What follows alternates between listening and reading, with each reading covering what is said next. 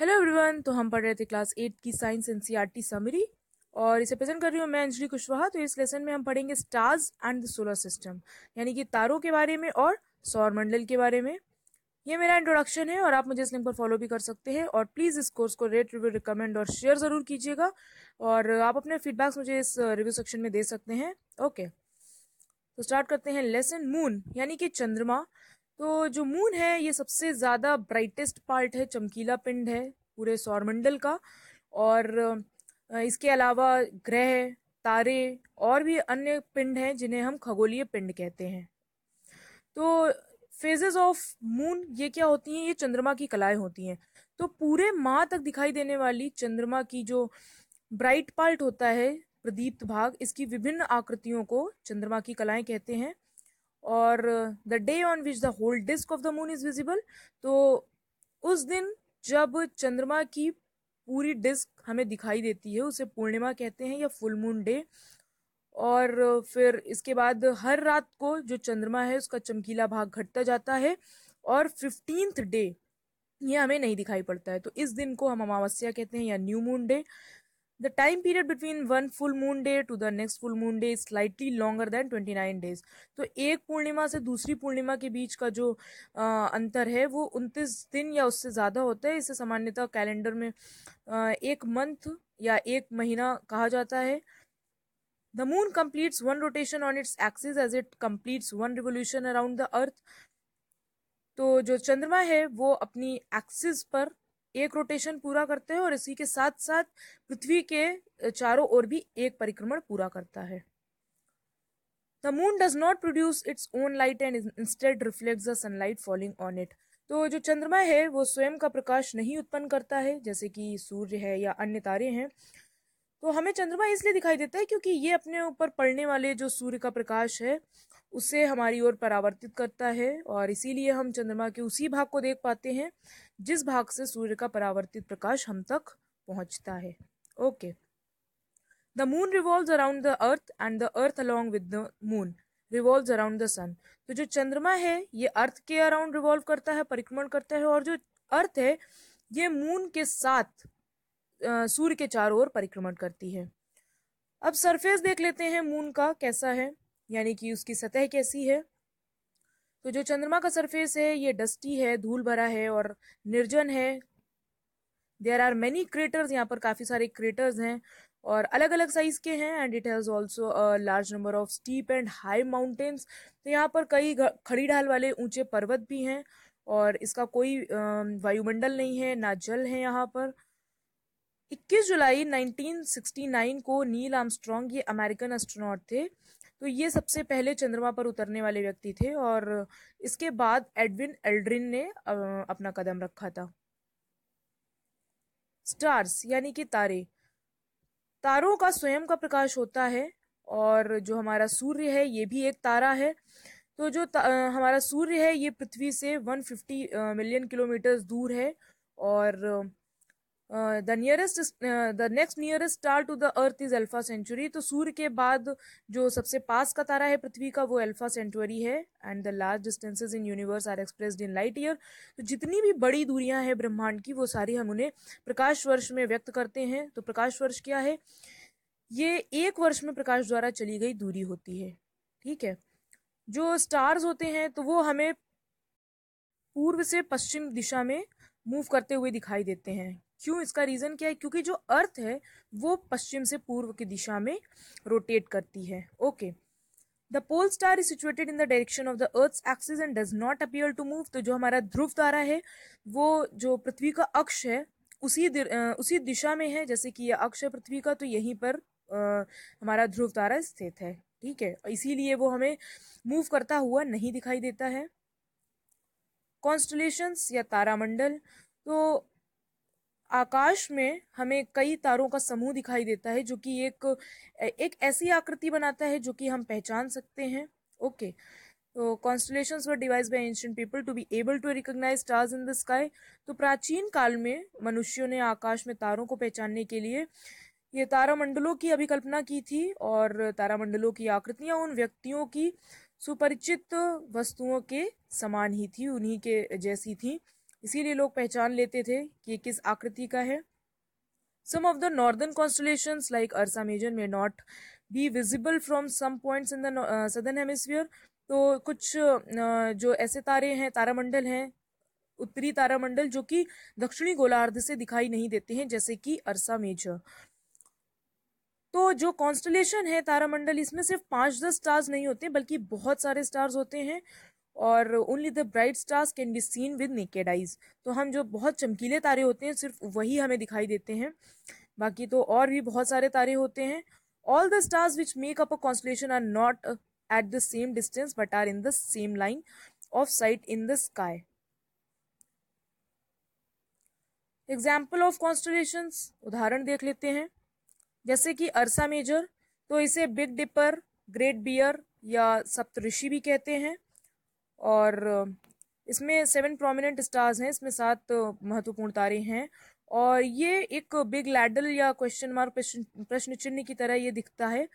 And इसके बाद दूसरा तारामंडल है ओरियन। तो ये जो है ये हम सर्दियों में मध्य रात्रि में देख सकते हैं इसे, ठीक है, इन द लेट इवनिंग्स, और इसमें भी 7 या 8 तारे होते हैं। इसे हम शिकारी भी कहते हैं। और ये जो ओरियन है, तो इसमें क्या होता है, जो 3 है ये मध्य के जो 3 मध्य के तारे हैं, मिडिल स्टार्स, ये शिकारी की बेल्ट को रिप्रेजेंट करते हैं, ठीक है। और जो 4 चमकीले तारे हैं, तो ये एक क्वाड्रिलैटरल यानी कि चतुर्भुज के रूप में व्यवस्थित दिखाई देते हैं। सीरियस स्टार, तो ये ब्राइटेस्ट स्टार है in the sky, is located near to Orion. Orion के पास ही एक सबसे चमकीला तारा स्थित है, सीरियस तारा। कुछ और एग्जाम्पल देख लेते हैं, जैसे कि कैसियोपिया, ये another prominent constellation in the northern sky, उत्तरी आकाश में है।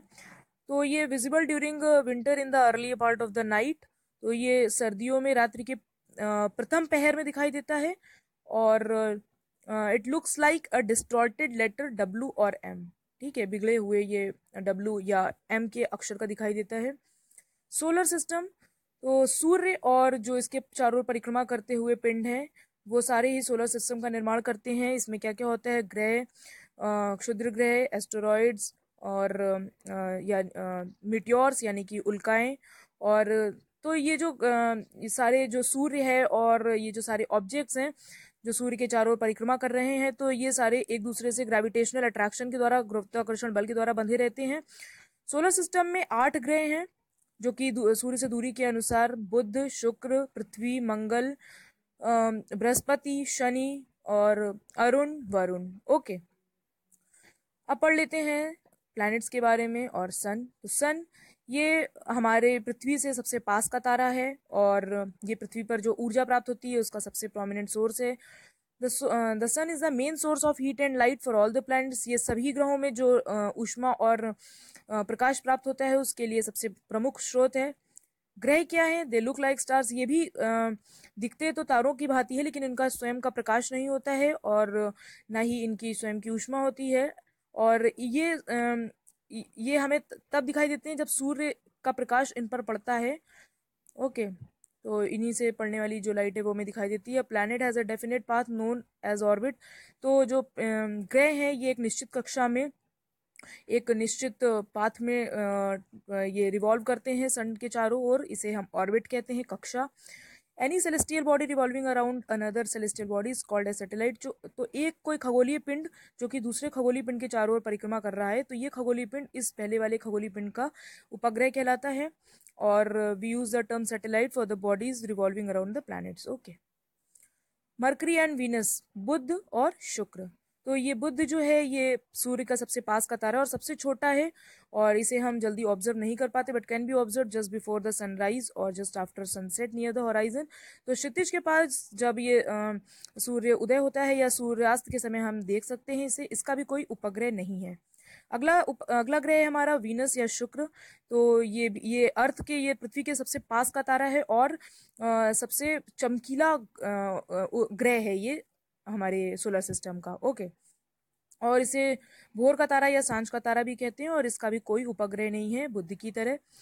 ये अपनी एक्सिस पर दूसरे ग्रहों से विपरीत ये ईस्ट टू वेस्ट डायरेक्शन में ये रोटेट करता है, ठीक है, पूर्व से पश्चिम दिशा में। और ये भी चंद्रमा की तरह कलाएं दिखाता है, फेजेस। अर्थ एंड मार्स, पृथ्वी और मंगल देख लेते हैं। पृथ्वी, तो ये नीला ग्रह, नीला हरा ग्रह दिखाई देता है जब हम अंतरिक्ष से देखते हैं, क्योंकि जो पानी है और जो लैंड मास से, तो उससे लाइट परावर्तित होकर, प्रकाश परावर्तित होकर हमें दिखाई देता है, इसलिए ये हमें ब्लू ग्रीन दिखाई देती है। और जो अर्थ है ये अपनी अक्ष पर 23.5 डिग्री अक्षांश पर, 23.5 डिग्री पर झुकी हुई है, और इसका सिर्फ एक उपग्रह है, मून। ओके। इसके बाद मंगल, तो it appear slightly reddish and known as, तो ये इसे लाल ग्रह कहते हैं, और ये क्योंकि फिर आयरन की उपस्थिति के कारण, उसकी अधिकता के कारण ये हमें लाल कलर का दिखाई देता है। और इसके भी दो प्राकृतिक उपग्रह हैं, फोबोस और डेमोस।